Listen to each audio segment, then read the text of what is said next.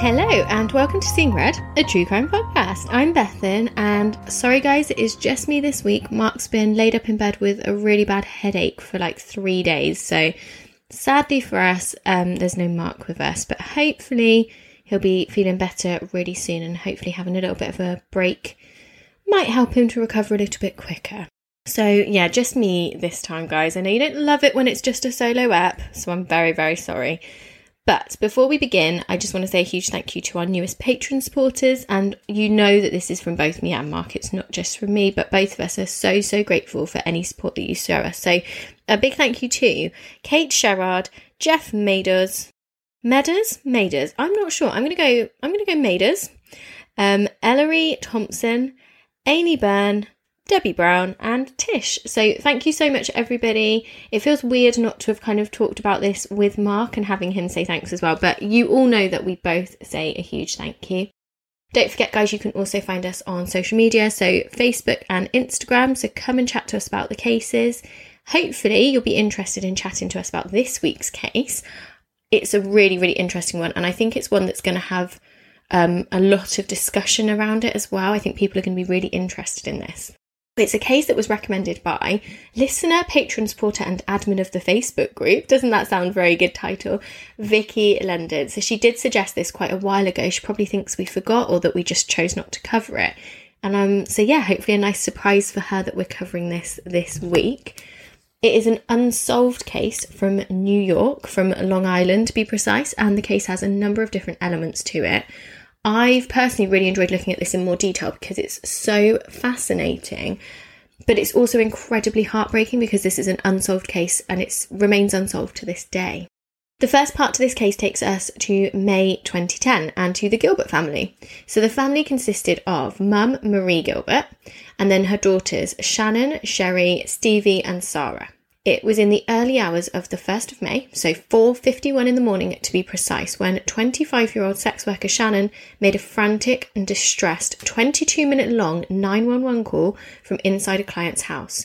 She'd gone to this client's house in a gated community and it's known as Oak Beach, but for some unknown reason rung the police and then fled the home. And during the call, she told the operator that there's someone after me, they're trying to kill me. And on the recording, 2 male voices are also heard in the background.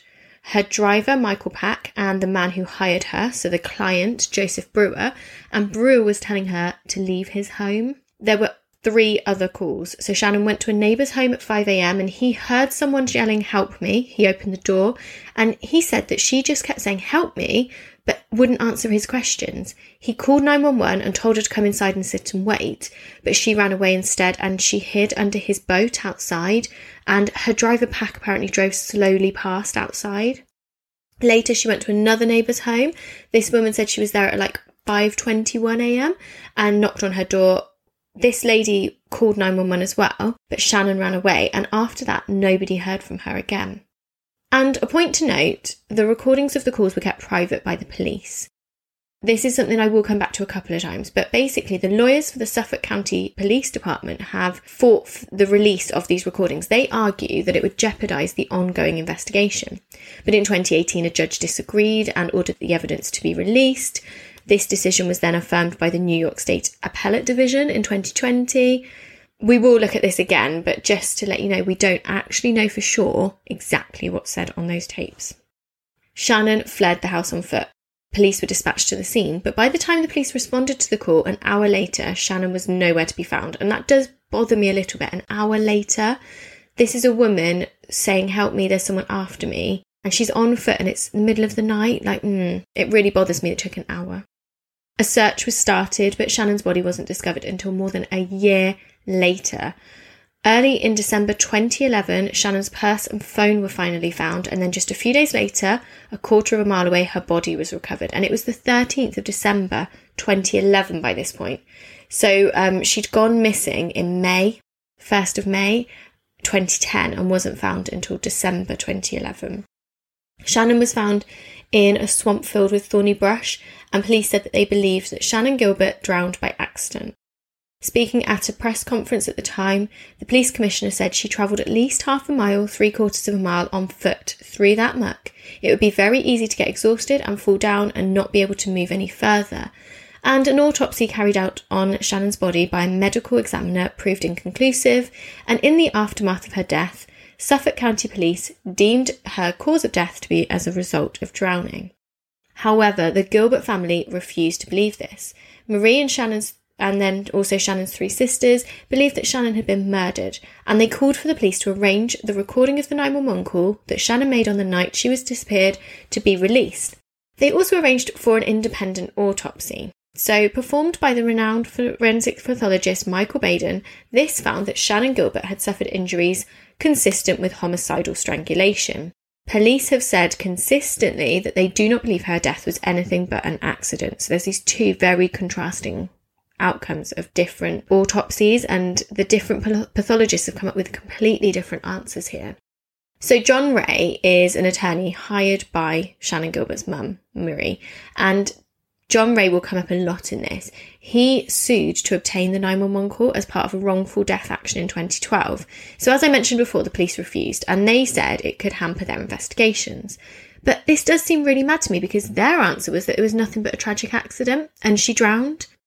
Attorney Ray then explained that the family have a right to listen to the recording. If it's not part of a criminal investigation, especially, he said, if there's nothing of significance criminally on the tapes, we have a family that wants to hear her voice, and we have a civil reason to have the tape.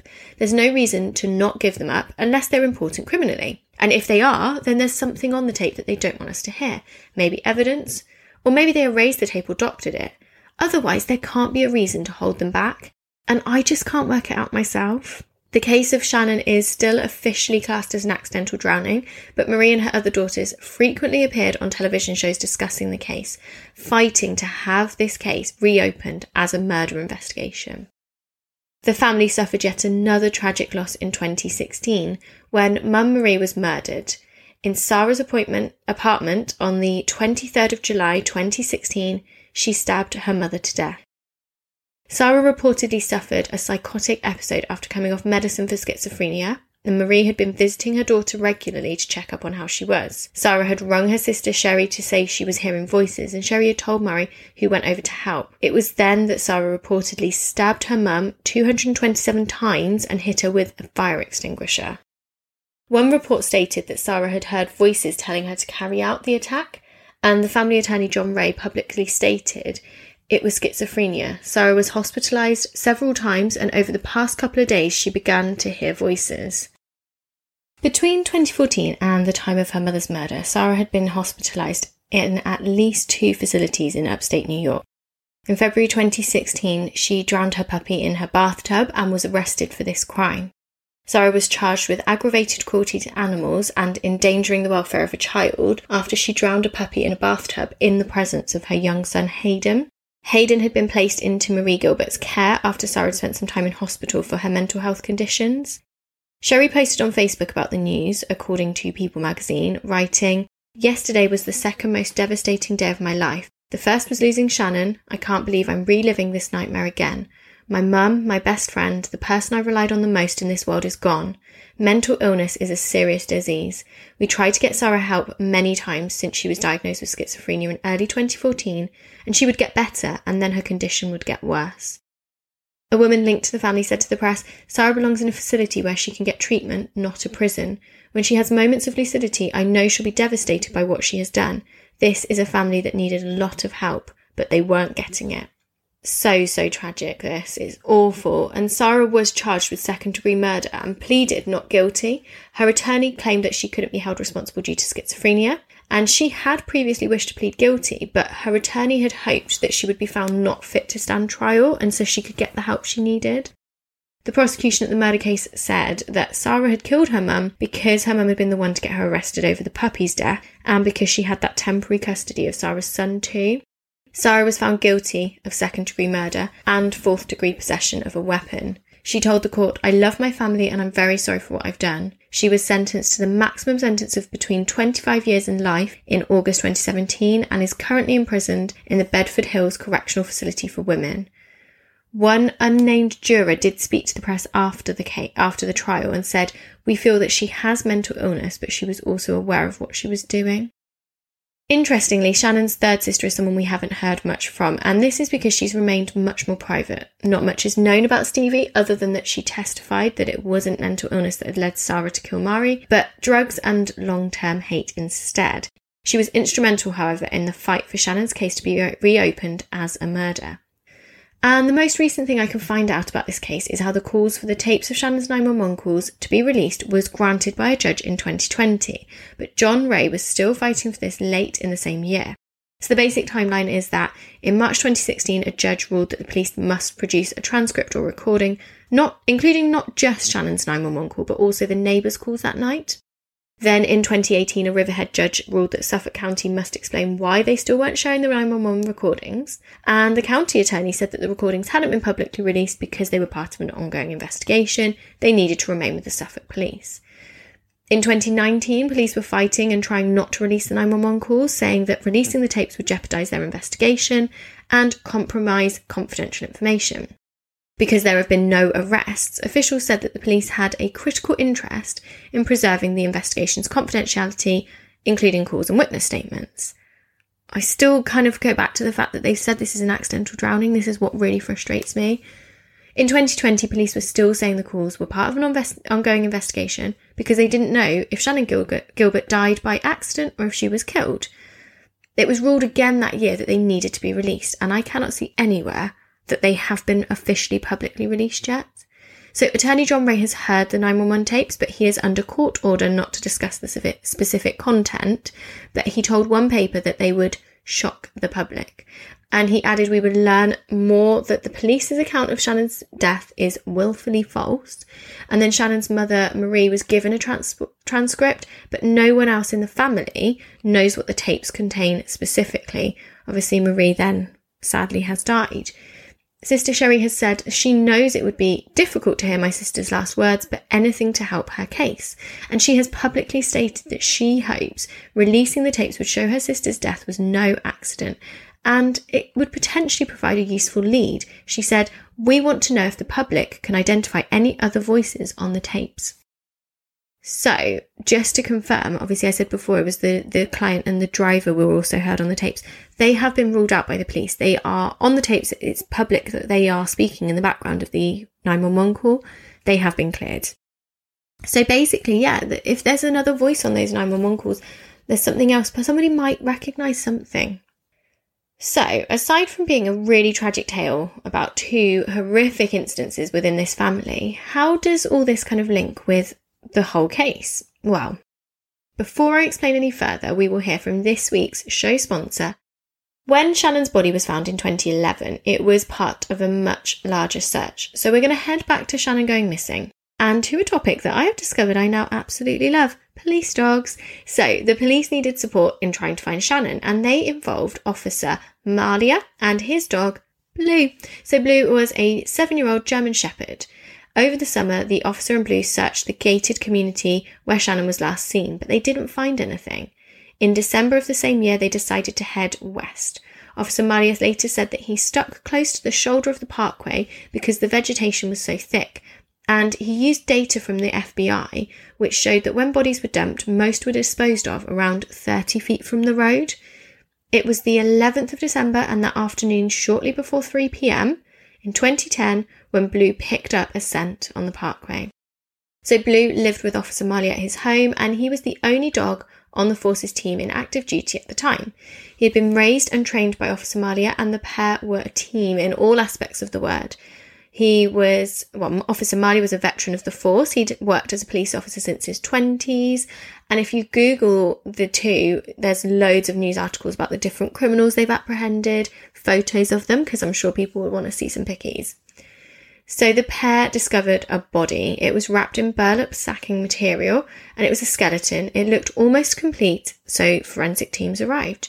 They thought perhaps they'd found Shannon, but that afternoon they found another 3 bodies nearby, wrapped in this burlap sacking. None of them was Shannon. The 4 bodies are known as the Gilgo 4, based on the area in which they were found. So the police continued to search this area. By the following spring, they had found 10 sets of remains in total, 8 women, a man and a toddler. Lots of the remains were wrapped in this burlap sacking material, and the Chief of Suffolk County Detectives in 2010 surmised that this was specifically chosen not only because it was great as camouflage in this area, but also because of its ability to take on dampness, moisture, and to breathe. So that promotes decay and deterioration of these remains. So the initial 4 women, the Gilgo 4, were Maureen Brainard, Melissa Bartholomew, Megan Waterman, and Amber Costello. In March, the remains of Jessica Taylor were found, and in April, the police found an unidentified female toddler, an unidentified Asian male, and the remains of Valerie Mack. Partial remains of both Jessica Taylor and Valerie Mack had actually been discovered in separate areas of Suffolk County in 2003 and 2000 respectively, so this discovery was kind of like the rest of their remains that had been missing. Next, another 2 more bodies were found, an unidentified woman whose partial remains had previously been found on Fire Island in 1996, and an unidentified woman with a distinctive tattoo of peaches. She was later found to be the mother of the unidentified toddler that the police had found. Eventually in December 2011, Shannon's remains were recovered, and this was about 3 miles east from the general area in which the others were found. It was an incredibly puzzling crime scene, with links to a resort community on Fire Island, the east of Long Island, New York City, and whilst there were some common themes amongst the victims, there were also a number of differences too. The police have consistently stated that Shannon wasn't linked to the others, and investigators have stated on numerous occasions that they don't think that all of these victims were the work of just one killer. So, what do we know about these victims? Valerie Mack went missing in 2000 at the age of 24. She was living in Philadelphia and working as a sex worker, and like the majority of the victims we're going to talk about today, she was petite. She was 5 foot and 100 pounds. Not much is known about the circumstances surrounding her disappearance, except that sometimes she went by the name of Melissa Taylor and that she left behind a boyfriend and a young son. It's unclear why she wasn't reported missing. The same year that she disappeared, her torso was found wrapped in bin liners and dumped in some woods, but it wasn't until the rest of her remains were recovered by the Suffolk County Police that she was actually identified. So her torso had been found literally in 2000, but they had nothing to go by. The way that they then worked out who it was in 2010 was they used a genealogy site. So they searched this genealogy site and they found an aunt, and then through that aunt they found Valerie's adoptive family, and eventually they found her son, who by this point was in his 20s. They were able to confirm that they'd found his mum. His DNA was a match. It was the first time that New York authorities had been successful in cracking a cold case using a genealogy website. And they did say at the time, we're really, really glad that we've been able to solve this murder. We're really happy with this, blah, blah, blah. However, we've had to tell this man that we found his mum, and sadly she died when she went missing. Literally, when she went missing, she'd been murdered reasonably quickly afterwards. The next person who police identified went missing in 2003, and her name was Jessica Taylor. She was 20 years old when she went missing, and she was also working as a sex worker. She advertised her services on Craigslist. Some of her remains were found shortly after she went missing, and she was identified at the time, but her case went unsolved, and then the rest of her remains, or a lot more of her remains, were then found in this investigation in 2010 and into 2011. Maureen Brainard, or sometimes known as Maureen Brainard Barnes, but I'm not sure. Generally, it's Maureen Brainard. She was 25 when she was last seen on July the 9th, 2007. So like many of the other victims, she was petite. She was 4'11" and 105 pounds. Maureen was a single mother of 2 who fell into working as a sex worker who advertised on Craigslist when she faced financial hardships and worries about where she was going to live. Her sister Missy said that in 2007, Maureen had got a job at a telemarketing place and she was doing really well. She got her own apartment and she was really proud of herself. But very quickly, things started to go wrong. She was about to be evicted from her apartment and she was facing an expensive and reportedly quite ugly custody battle for one of her children. So she and her friend Sarah headed to New York City to earn extra money as sex workers. But she told her sister this was for modelling work, so her sister didn't realise she was a sex worker initially. She said to Missy on the phone the last time they spoke, she kind of rang her from a train station in New York and she said, "See you in the morning, we're here for this photo opportunity thing. And that was that. Like, Missy just didn't think anything of it. Investigators then tracked Maureen's phone to Long Island. And Missy was really confused by all this. She knew that she'd gone there, but she knew she wouldn't choose to leave her children, all of this, so she logged into her computer. It was when Missy logged into Maureen's computer that she made the shocking discovery about how far life really was spiralling for Maureen. Missy then spent some time with Sarah to reconstruct Maureen's last weekend. Sarah described how they'd learned they'd been banned from Craigslist for a few days, so they couldn't post ads for clients. So instead they decided to update their photos and they hired a photographer. All dressed up, the two young women wandered around Times Square like carefree tourists. The following day, Sarah went home and Maureen stayed. She knew that she had regular customers that she'd be able to make money from. It didn't matter that she didn't have Craigslist to advertise because she could get in touch with her regulars. Missy spent years searching for her sister until 3 years later Maureen's remains were discovered and the police determined that she had been strangled to death. Melissa Barthélemy was 4'10" inches tall and 95 pounds and was 24 years old when she went missing on the 10th of July 2009. Melissa moved from her home in Buffalo to New York City to work as a hairdresser, and at some point she turned to sex work. When she stopped calling home in July 2009, her mum panicked. She began calling hospitals. She reported her missing to the police.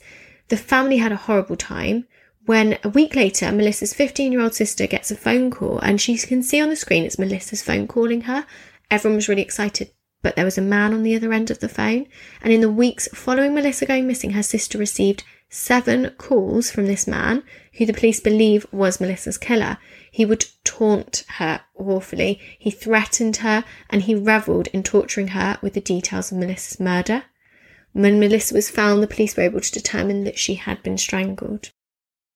Megan Waterman went missing in June 2010. She was 5'5" inches tall, aged 22, and was trafficked into sex work by her boyfriend. She also advertised her services on Craigslist. At the time of her disappearance, she was staying at a motel, and the previous day she told her boyfriend that she was going out and she'd call him later. She also phoned her daughter, who was just 3 years old at the time, that night, as she did every night. On the 6th of June 2010, Megan was seen exiting the motel, but she wasn't seen again. Her boyfriend was looked into and he was already on the radar of the authorities, but he was ruled out as a suspect and he said he didn't know who Megan's client was that night. Megan's body was found 6 months later and she also had been strangled. Amber Costello was 27 years old, 4'11", weighed approximately 100 pounds. She was a heroin addict who turned to sex work to fund her habit, and she worked in New York. She went missing on September 2nd, 2010 after going to meet a stranger who had called her several times and offered her $1,500 for her services. Her family believed that she was in a residential drug rehabilitation, so she wasn't actually immediately reported missing when she stopped responding to messages and phone calls, which I found so sad. They obviously just thought, well, she can't reply because she's in treatment, and she wasn't in treatment at all. Amber had actually turned to drugs as a teenager following a really tough childhood. This included sexual assault at the age of 6 and loads of other trauma through her life. And it just made me so sad. She made it to 27 years old, that was it. And she had also been strangled. The remaining victims are still unidentified and not much is known about them at all. So the first to be recovered was a woman the police have nicknamed Peaches due to this tattoo that was found on her skin. And you can find an image of the tattoo online. It's really easy to find and the police really want to know if anybody recognises this. In June 1997, the dismembered torso of an unidentified young African-American woman was found at Hempstead State Park in New York. So this torso was found in a green plastic container and the victim had this tattoo on her left breast, the peach tattoo. It's like a heart-shaped peach. It's got a bite taken out of it and drips coming out of it. It's very unique. So if you want to have a look online, somebody would surely know that tattoo. But this was 1997 now. It's a long time now. And on April the 11th, 2011, police discovered dismembered skeletal remains, which they at the time dubbed Jane Doe number 3. DNA analysis later positively indicated that the remains were from the same person. So the torso in 1997 and then Jane Doe number 3. DNA analysis also identified Peaches as the mother of baby called Baby Doe. So this was a skeleton that was recovered on April the 4th. The body was wrapped in a blanket and it showed no visible signs of trauma. It was determined to be that of a female toddler between 1 year and 4 years old. And Peaches and Baby Doe were also wearing similar gold jewellery. So this was definitely her child from DNA, and nobody knows how the baby was killed. On the 4th of April, there was a body of an Asian man found close to the Gilgo 4 remains. This person had died from blunt force trauma, and this set of remains was called John Doe, or Asian male. It was determined to belong to a man between the ages of 17 and 23 years of age, 5 foot 6 inches tall, and who was missing 4 teeth. He may have had a I always struggle with this word, musculoskeletal disorder. I wish I had Mark with me to remind me how to say that, which would have affected his gait. Now, this skeleton was found wearing women's clothing, so it potentially indicated that this was someone who was transgender, but there was no way to know for sure. They also said that there was indication potentially that this person was a sex worker, and I'm not sure how they got to this conclusion because I can't find this anywhere. And this person had been dead for between 5 and 10 years. In September 2011, the police actually released a composite sketch of John Doe, and you can find that online and have a look for this person's face. Somebody may recognise this person. The final set of remains belonged to Jane Doe 7, so sometimes known as Fire Island Jane Doe, and these remains consisted of a skull and several teeth. They were linked through DNA testing to a set of severed legs found in a garbage bag on Fire Island 15 years ago, on April the 20th, 1996, and Jane Doe number 7 had a surgical scar on her left leg. It always makes me feel so sad when people die unidentified. It's tragic enough when they leave behind loved ones, but at least there are people mourning them that know about it and have some closure. These, John Doe, Jane Doe 7, Peaches, the baby. Who knows who is still looking for a loved one, potentially still holding on to a glimmer of hope, who hasn't been able to say their goodbyes. So, what has been happening in the years, over a decade since these bodies were all recovered? As I mentioned in the first part of this week's episode, Shannon's family is still battling to get answers. And to this day, investigators are working on solving the puzzle of the Long Island serial killer, or the Craigslist killer, as he or she is sometimes known too. In May 2011, after finding all the bodies except Shannon, police speculated that because of similarities in the cases, Valerie Mack, who was at the time unidentified, and Jessica Taylor may have been murdered by a second separate killer. In November 2011, however, police said that they believed one person to be responsible for all 10 murders due to common characteristics between the condition of the remains and forensic evidence related to the bodies. And they also announced that the perpetrator was almost certainly from Long Island. But then other investigators have said several times over the years that it is unlikely one person killed all the victims. Basically, nobody knows. And I'd love to hear from you guys. Do you think this is a serial killer that was killing all the way through? Do you think this is somebody who, started back in 1996 and had a little bit of a break for whatever reason and then had a bit of a spree at the end? Or do you think that they've managed to stop? Do you think they've been caught for something else? Like, why would they now stop? I guess because the bodies have been found, maybe they'd find a better place to hide their bodies with their victims, who knows? But it is really interesting to me. I do wonder, for them to all be in the same area and to be disposed of in a very similar manner. The FBI helped to create a profile of the killer, and similarities between a number of the victims were highlighted. So petite, around 5 foot tall, around 100 pounds. A lot of them had hazel green eyes. The fact that these women posted ads online would have allowed the killer to scroll through photos in a search of his ideal victim. These women would have looked very similar. In early 2012, a man called James Burke became Suffolk County Police Chief. Now, this bit becomes another little bit of true crime case in this whole saga. It's mad. So Burke ended cooperation with the FBI on this case and other major investigations. Losing FBI technology and expertise may have really slowed down this serial killer investigation. This isn't specifically pertinent to the case, but I found it really interesting, and we all love a bit of gossip, don't we? So, there was a personal reason for this guy not to want the FBI in his office. He was actually being investigated on federal charges. Now, I know I made it a bit lighthearted and said gossip, but this is actually really serious because in December 2012, a petty thief broke into Chief Burke's SUV and stole a duffel bag which contained Burke's gun belt, a bag of sex toys and some porn. This is the chief, but okay, police chief, got that in his SUV. The thief was then taken to a police station where he was handcuffed, he was chained to the floor and interrogated. I would say interrogated in inverted commas because detectives began to beat him up. And then Burke himself, the Suffolk County Police Chief, took over. When the FBI investigated the incident, Burke began a cover-up. He pressured detectives who witnessed the beating to deny that they'd seen the attack. Even the Suffolk County District Attorney Thomas J. Spota helped with the cover-up. And it was alleged that Burke stonewalled the FBI from getting involved in the investigation because they knew of his assault. A number of critics have said that major cases on Long Island, including this serial killer case, languished while Burke worked hard to stay out of prison. Eventually, both Mr. Burke and Mr. Spota were convicted of conspiracy, and Suffolk County became notorious as one of the nation's most corrupt law enforcement jurisdictions. In 2018, Geraldine Hart, an FBI agent, became the new Suffolk County Police Commissioner. She stated, "Not having the FBI involved consistently from the beginning has definitely hindered this investigation." And so then the FBI joined the investigation officially.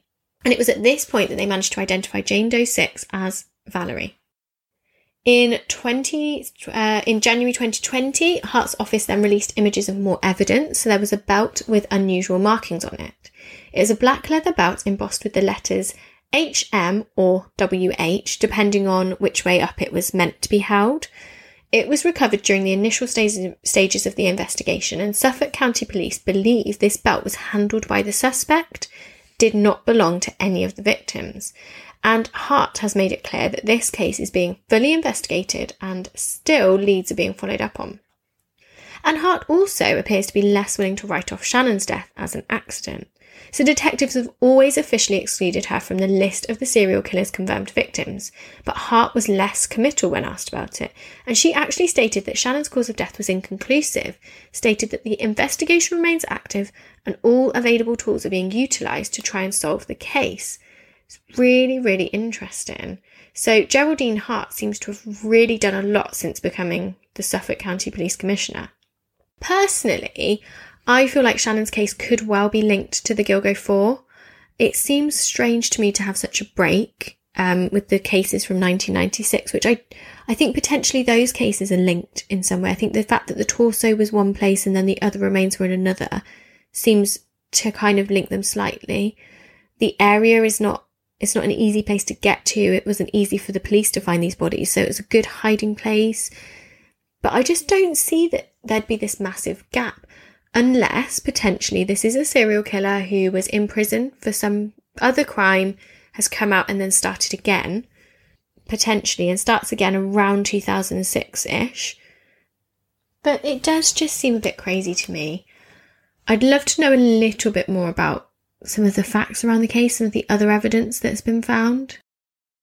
I really wanted to have a bit of a chat with Mark about this and see what his thoughts were. And I really want to know what you guys think as well. So please do join us on social media and have a chat with us, because I just don't know what to think. And I do wonder if Shannon potentially was linked to the Gilgo 4, but not the others. Maybe they are completely separate, but I could see it being that they're all consistent.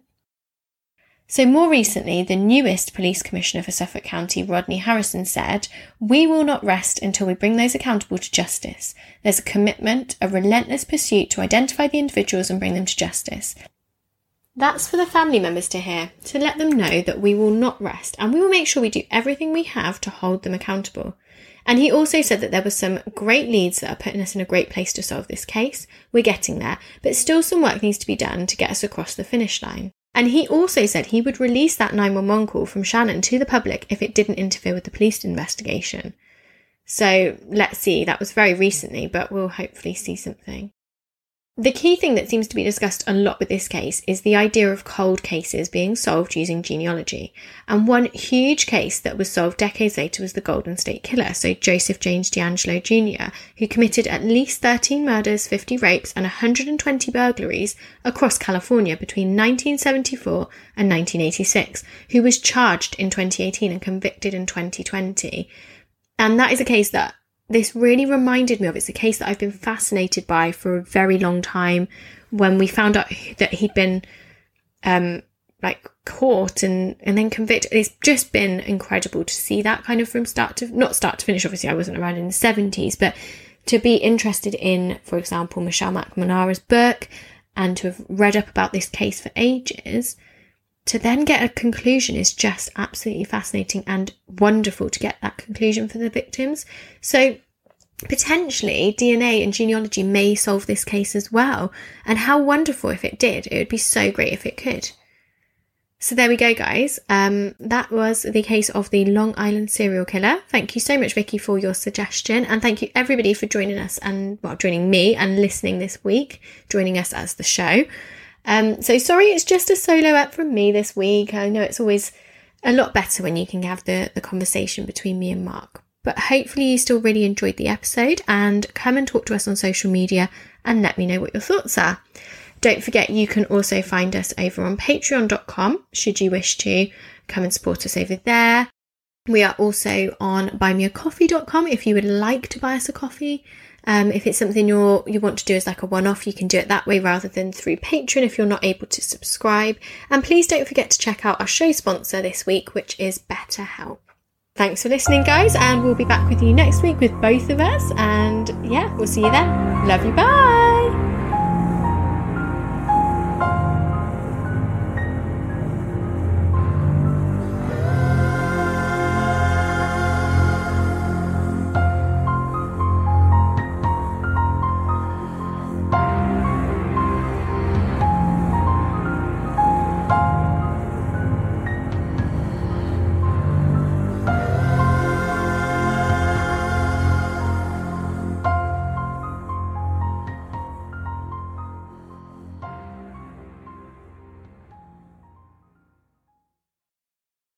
Hi angels, it's your girl Louise Rumble, and I'm the host of the Open House podcast. Therapy quite literally changed my life and sent me straight into my hot healing girl era. Now, each week I share my story, the good, the bad, and the downright juicy, and chat with some of the world's best therapists, psychologists, and wellness experts. From love, sex, and dating to attachment styles, nervous system regulation, wellness hacks, hormone balancing, and more, nothing is off the table. I've emptied my bank account on therapy and healing so you don't have to. So if you're ready to leave the past in the past and build the future you've always deserved, me and my favorite experts are waiting for you on the Open House podcast. Listen now wherever you stream your podcasts, and I cannot wait to meet you.